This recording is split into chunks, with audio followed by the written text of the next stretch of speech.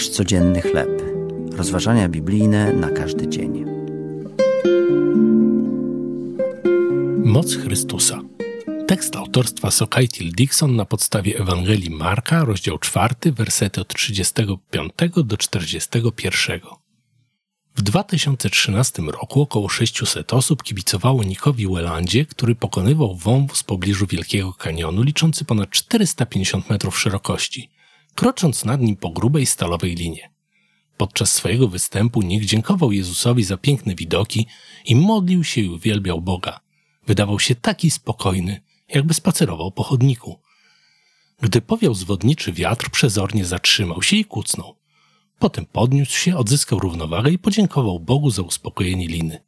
Zademonstrował wszystkim oglądającym go obserwatorom swoją zależność od mocy Bożej. Gdy wichura zaskoczyła apostołów na Morzu Galilejskim, w ich wołaniu o pomoc dał się wyczuć strach. Kiedy Jezus uciszył sztorm, poznali, kto panuje nad wiatrem i żywiołami. Nabrali do Niego coraz większego zaufania. Ich osobiste doświadczenia mogły pomóc im w uzyskaniu Jego dostępności i nadzwyczajnej mocy.